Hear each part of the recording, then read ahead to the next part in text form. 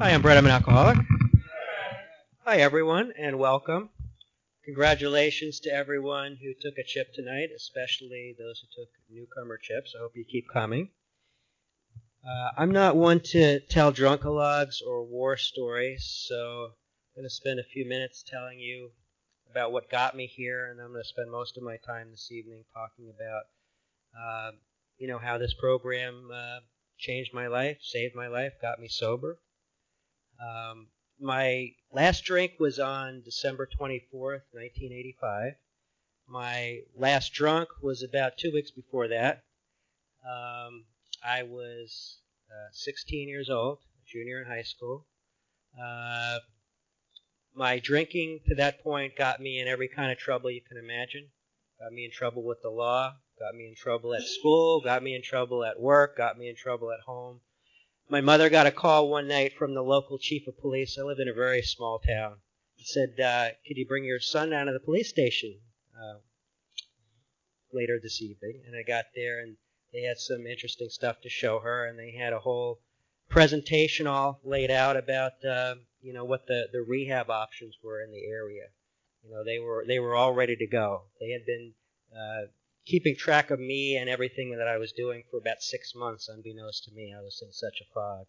But, it may seem like I was young when I came in.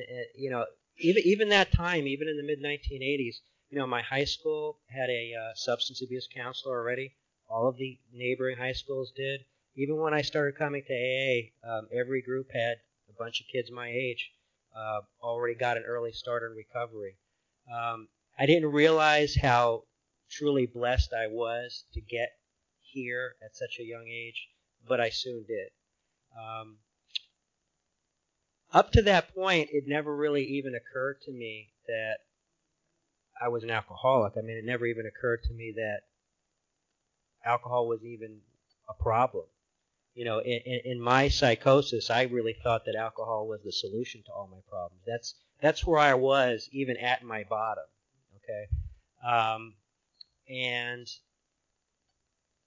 I had this appointment set up to go on this rehab interview, and the night before was the last drunk that I had, and I spent the evening thinking about what I could tell these counselors so that they wouldn't recommend me going to inpatient treatment in Minnesota in December, January, which is it was cold. Which a lot of people that I had been partying with, that's what happened to them, and I didn't want to go, and that was my motivation. I came up with this grand scheme about all the wonderful lies I was going to tell these counselors so that I wouldn't have to go to inpatient rehab.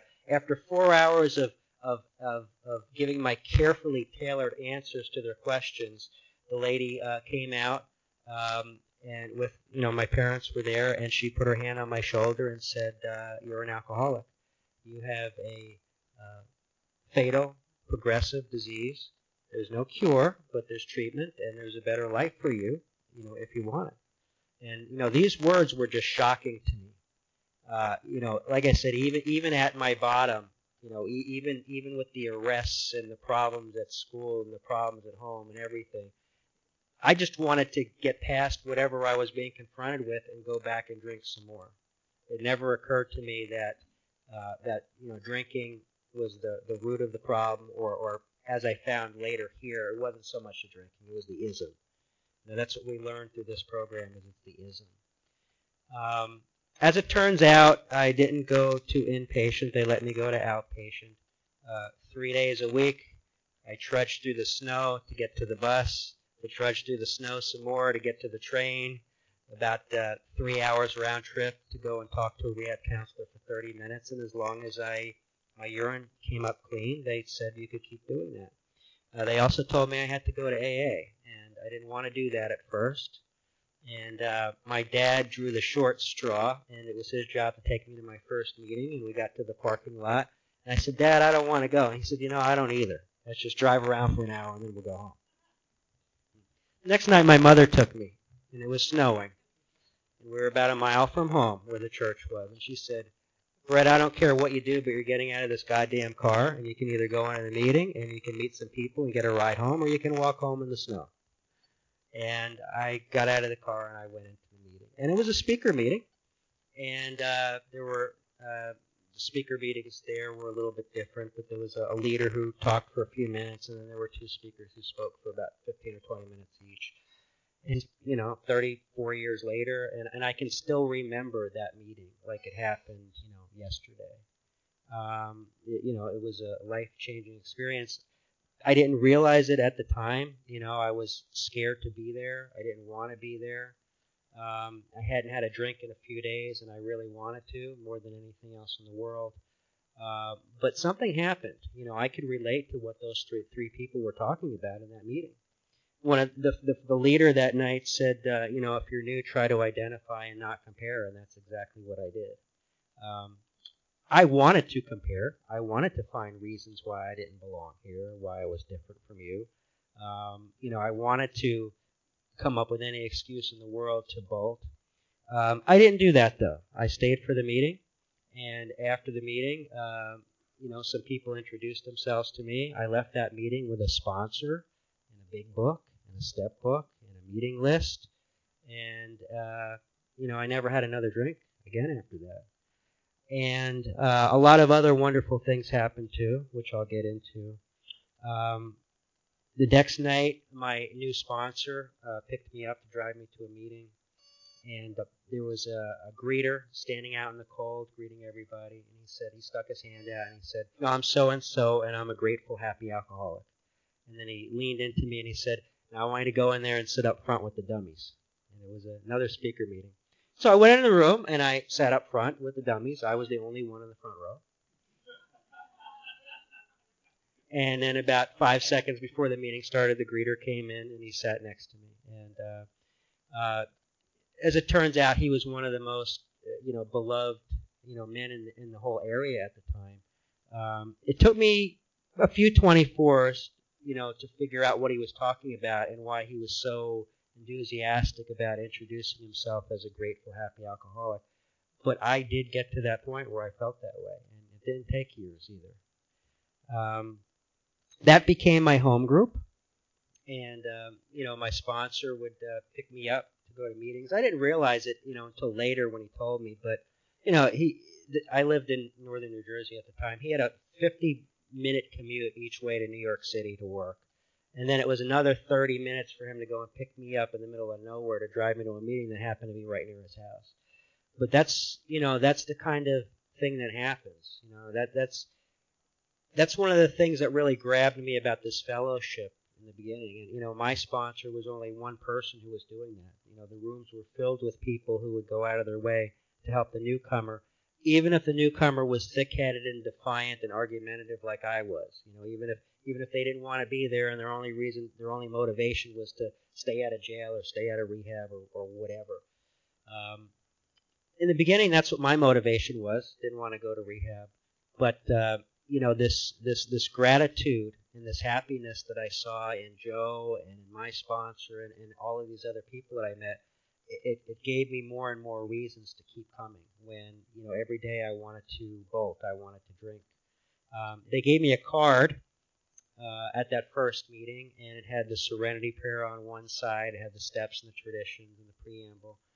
And, this is a long time ago. This is before they had cell phones, text messaging, online meetings. If I called my sponsor during the day, he'd listen to the message at 10 o'clock at night after he saw me at the meeting that we were going to.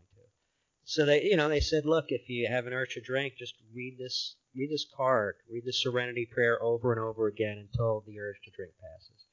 And I didn't really pray. I mean, I was raised in a Catholic home, but I didn't really believe in it. In fact, I was a little angry about religion, and a lot of that had to do with my upbringing. So I didn't really believe in God or what I was praying to, but, the people in these rooms told me to read the card, so I read the card, and guess what? It worked. Every time I read that card with the Serenity Prayer on it, the urge to drink was lifted. And sometimes I had to read it again and again the same day. But sooner than later, those urges became fewer and further between. And, after a short time, I realized, wow, I haven't had an urge to drink in a while. And, I'm the kind of person where, my drinking career was short on the calendar, But my life absolutely, completely revolved around alcohol until the day I walked in these rooms. Everything about my life revolved around drinking, making sure I had enough booze to get me through the night, through the week, through the weekend, whatever. No matter how much I drank, it was never enough. You know, in my fantasy world, I liked that little buzz, but I would blow past that until I got into the blackout, until I know where I was, who I was with, what I was doing. Blackouts were very common. It was the norm, you know. I did all the other things that you can imagine you would do when you're hitting bottom. At that time, for kids my age, it was sometimes easier to get drugs than it was to get alcohol. But even when I had both, I found the drugs that allowed me to drink more. That's where my sickness was when I got here. As much as I could have, it was never ever enough. And it was through working the steps with a sponsor that I began to learn about the ism. That I began to learn about it's not really about how much you drink or what you do, so much as getting to the causes and conditions. That's what we learn about here in AA. And I was a hard case, so I went to a step 1 meeting every single week on a Thursday night. I did a lot of reading and writing assignments from the 12 steps and 12 traditions, and gradually I started to work my way through all of these, fantasies in my head about who I was and what I thought that I was about, and I learned about, reality.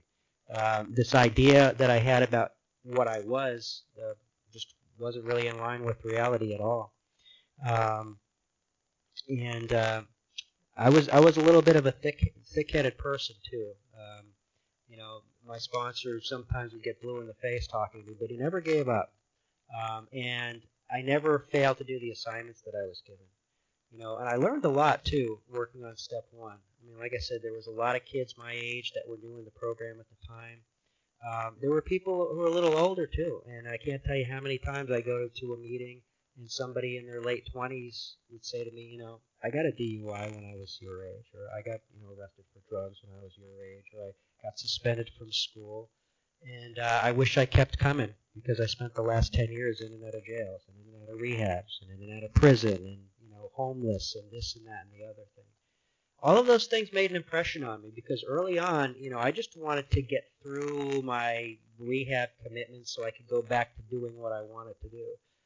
But luckily, I stayed with this long enough, and I got to a point in sobriety where I didn't want that anymore. Where what I found in these rooms was far better than anything I can cook up on my own. Back then, we did things a little bit differently in New Jersey.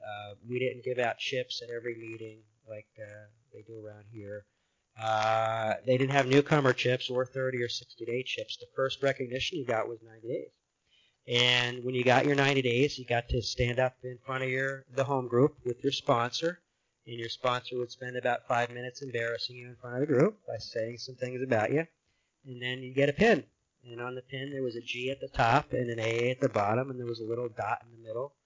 And your sponsor would say, the G stands for God, and the AA is Alcoholics Anonymous, and you're the little dot in the middle.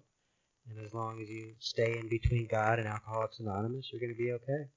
And when I was standing there getting my 90-day pin, I realized, I hadn't thought about drinking in over a month, which was a miracle for me. It was probably the first realization of many miracles that I experienced in my years in this program.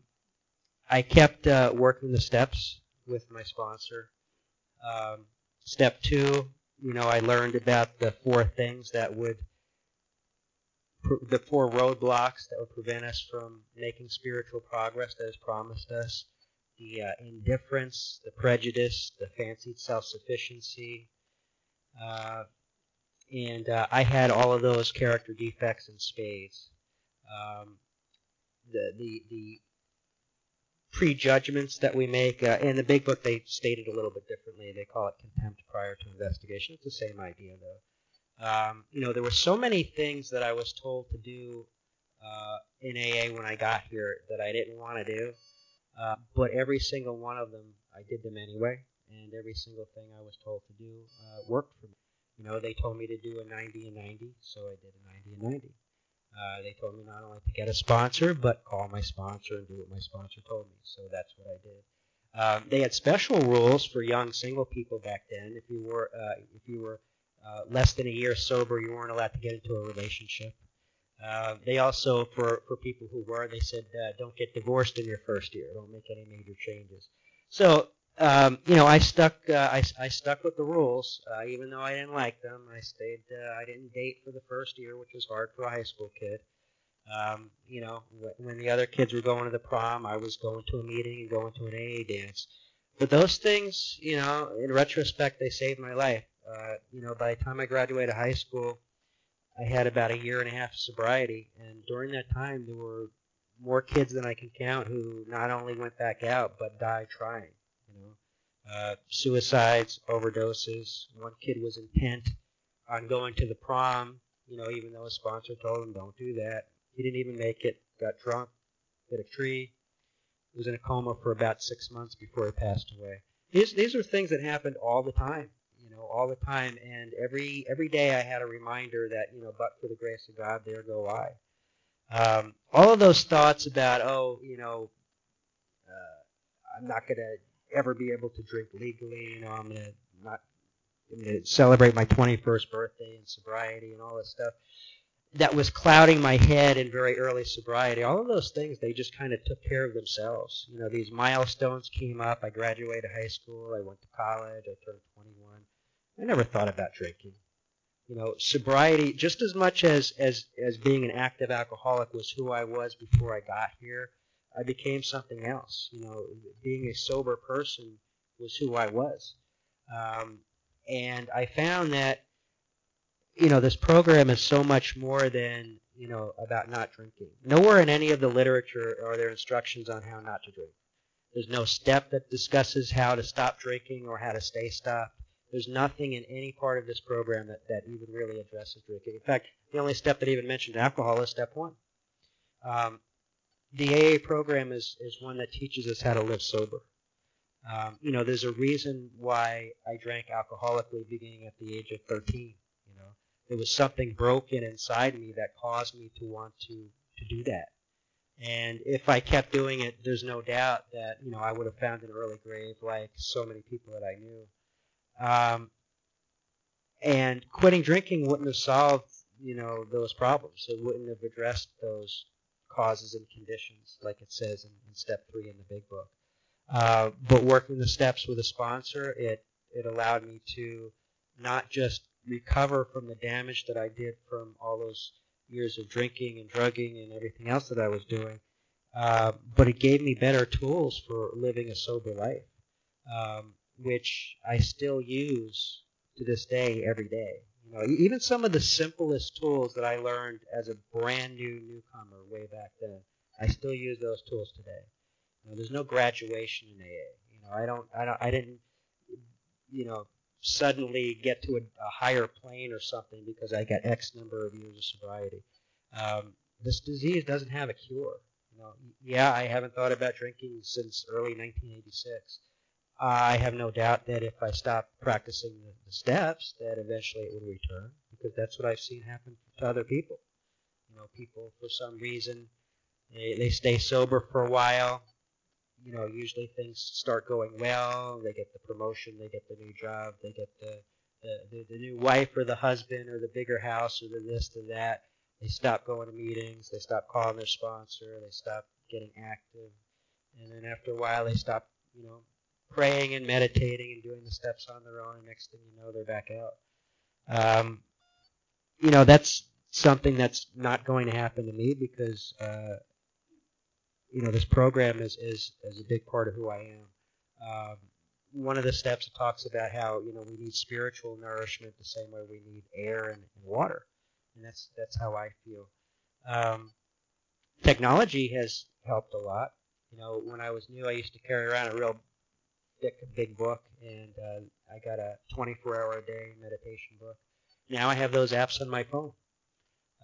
When I go to Starbucks in the morning to get my morning coffee, instead of, getting antsy because there's 3 slow people in front of me online, I take out my app and I do my morning meditation. I do my AA thought for the day. I do my meditation. I do my prayer, and I try to carry something from that morning reading that I can carry with me, an hour or so, something to think about, and then I revisit it, throughout the day. I've been reading that same book for 34 years now, and it's never gotten old. Um, it's actually kind of cool because sometimes I'll be doing my daily reading, and I'll remember where at some point in the past I did that same reading, and it was like an epiphany, something, really, something just switched in me, and something lit up. Other times I'll do my reading, and I can't ever remember reading it before, and it just kind of, it's almost like reading it for the first time, and something about it grabs me.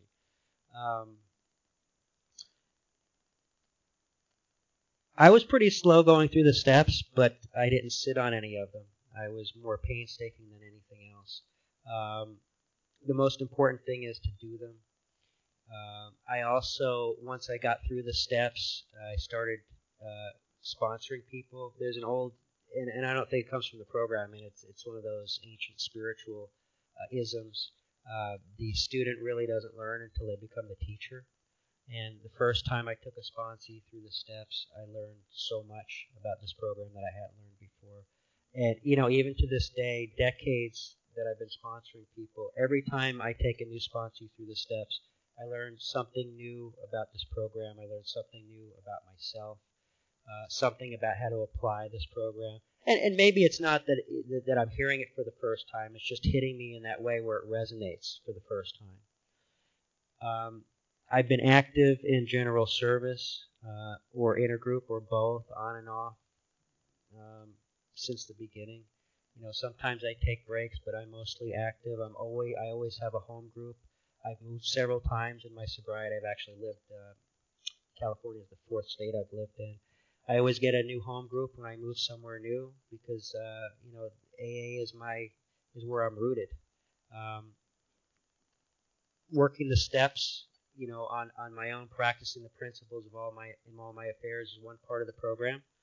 But step 12 does involve carrying the message to other alcoholics, and I can't do that if I'm just practicing the program on my own. And for me, it's not just about sponsoring people or being active in my home group or other levels of service. I do all of them. Somebody a long time ago advised me to do that, and it worked, so I kept doing it. That's the wonderful thing about having an addictive type of personality.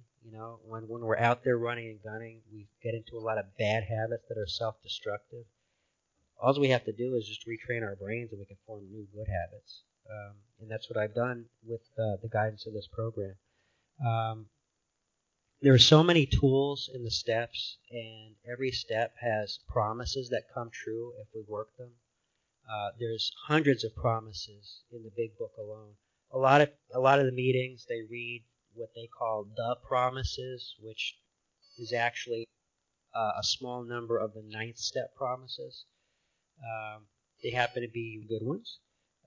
There's a reason why they're in the book after the ninth step, though, because step 9 has us make amends to the people that we've harmed. Before we make amends, we have to become willing to make amends. And in order to become willing to make amends, we first have to drop all of our resentments. And those are two really important aspects of this program that go beyond, just not drinking or, staying dry, staying sober. It's the emotional sobriety that this program gives us when we practice it the way we're meant to.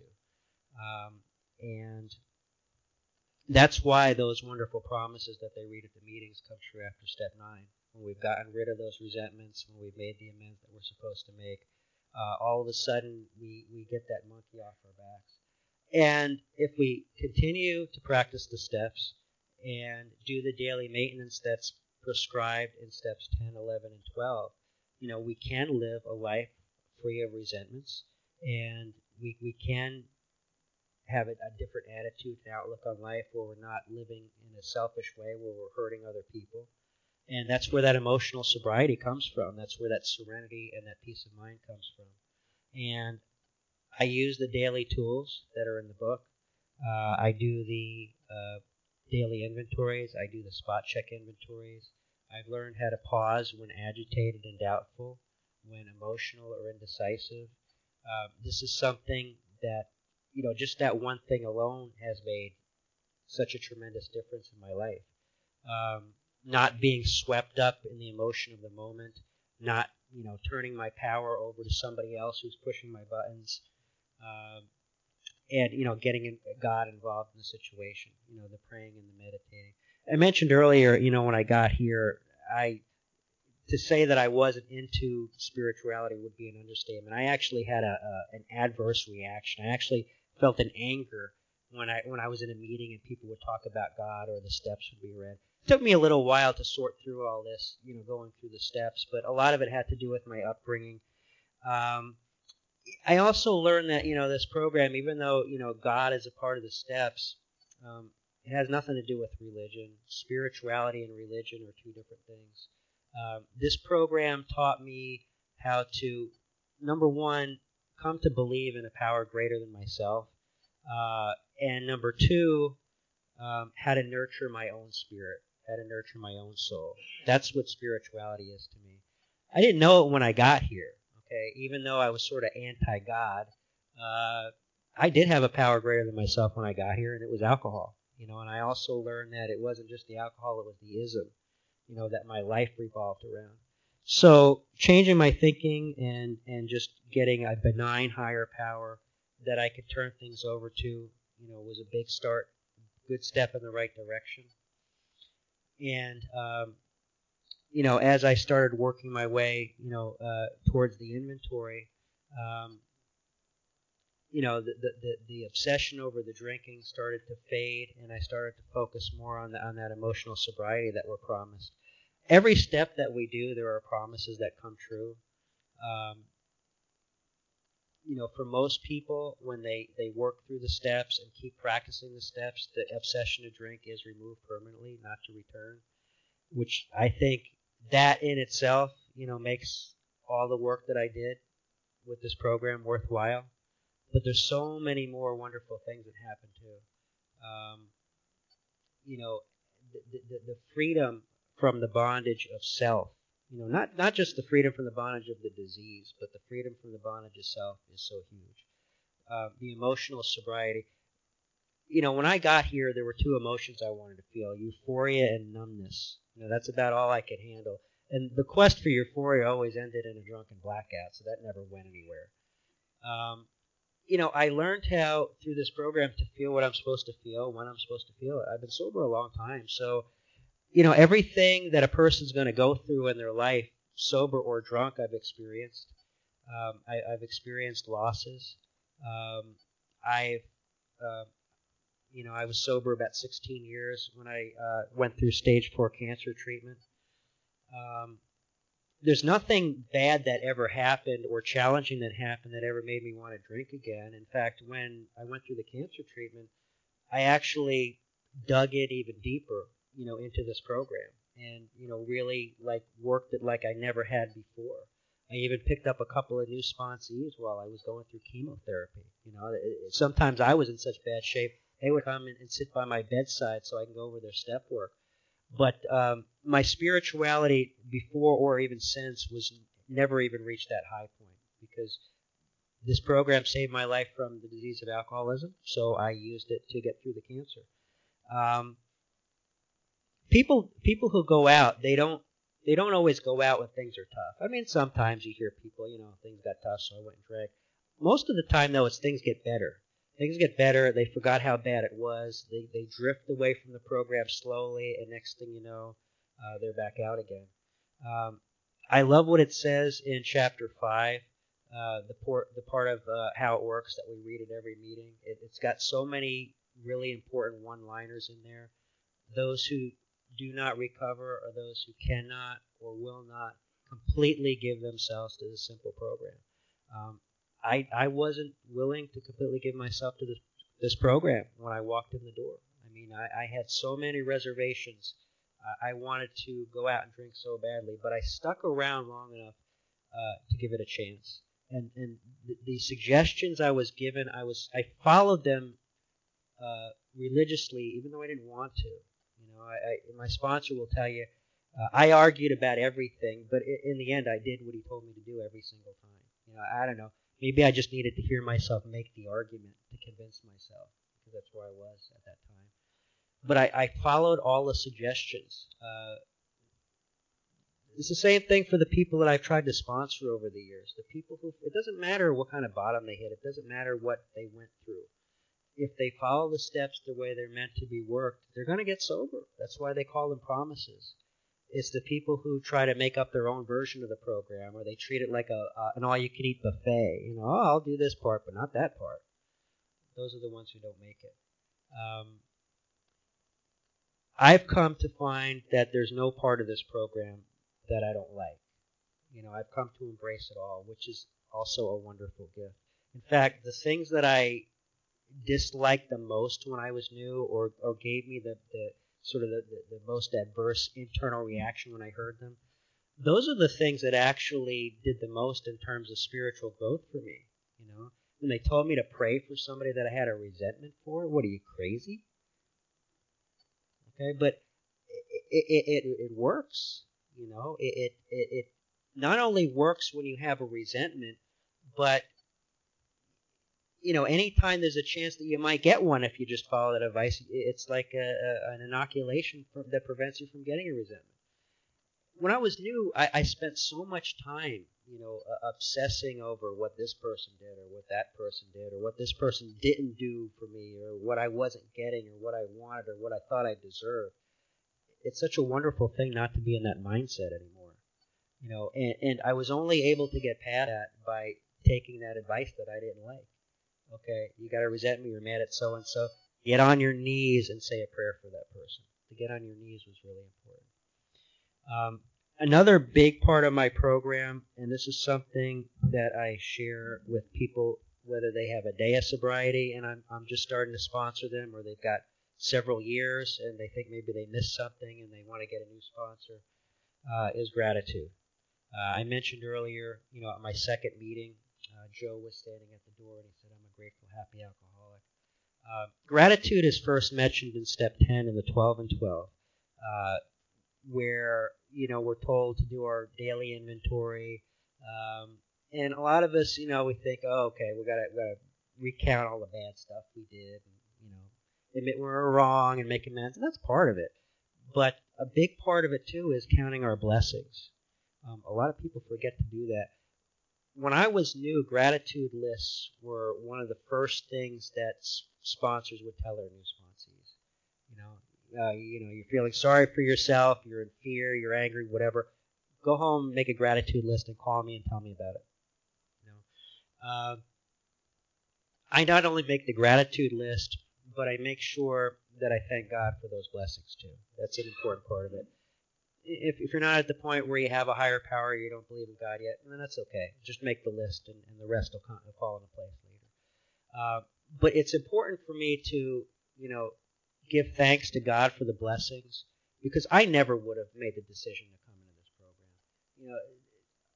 A series of just inexplicable events happened that got me here at a young age and really saved my life. I can't tell you, and like I said, I don't do the war stories, but there are so many stories I could tell you. Waking up in a strange place in Washington Square Park in New York City, in Harlem, all these places where I went to buy drugs. I could have been dead a million times. Somehow I got through that. I got into these rooms, and not only that, but somehow I managed to get it the first time. Every time the disease said, don't follow that suggestion your sponsor's giving you. Just go have a drink. I didn't listen to the disease. That wasn't me. I can't take credit for that. That was God that did that for me. That was God doing for me what I couldn't do for myself at that time. And I have a lot of gratitude for that. I also, gratitude is a principle of this program. When we get to step 12, we talk about practicing the principles in all of our affairs. Gratitude is right at the top of the list. We learn about honesty in step 1, open-mindedness in step 2, willingness in step 3. We learn about faith and humility. And what's humility? It took me years to learn what humility was. The quickest way to learn about humility is to get on your knees and thank God for your blessings. That's being humble, And it's amazing. It doesn't matter what's going on, even if there's something legitimately bothering me, that I'm really struggling with, not just some fantasy or some obsession, but something, that I really, need help to get through. It's amazing how just writing out that gratitude list and then taking a few minutes to thank God for the things on that list changes my whole attitude and outlook on that situation. I've even learned how to apply gratitude to a specific situation. If you hate your job, make a list of reasons why you're grateful for your job. You don't like your boss, make a list of reasons why you're grateful for your boss. It's amazing, like I said, there's no cure for this disease, and it doesn't matter how long I've been sober. The disease wants to do as much damage as possible. The disease wants to isolate me from my fellows. It wants to get me, if it can't get me drunk, it at least wants to screw me up. And but when I practice the principles of this program, the disease doesn't win ever. It only wins when I fail to pick up the tools and use them the way I'm supposed to. But I've learned, as I mentioned, there's no instructions in the book on not drinking. There's also no real instructions in the book on how to do a lot of things, but there's instructions on how to act in a sober way. There's instructions on how to act in a way that's unselfish. Today, the meditation from the 24-Hour Day book was about tolerance and about how we should seek help from God to be more tolerant and less selfish towards people. And these are things where every single day I can use that reading and I can implement it in my life that day in a way maybe I didn't think about doing it the day before. There's always progress to be made. We claim spiritual progress rather than perfection. It's not just a promise, but it's also a mandate. We get the spiritual progress because we do the work to get it. If we seek it, we'll succeed. That's another wonderful thing about this program is if we try, that's all we have to do to succeed. There's no failing if we give it 100% effort. There's no failing if we 100% on step 1. We'll do step 1. There's no failing if we give it 100% effort when we get to step 2. We'll do it. We'll stay sober, and we'll get the promises that come along with it. I've never encountered anything else in life that's guaranteed results like that. Nothing. So, anyways, I want to thank you all for listening. If you're new, I hope you heard something tonight that makes you want to come back, and thank you.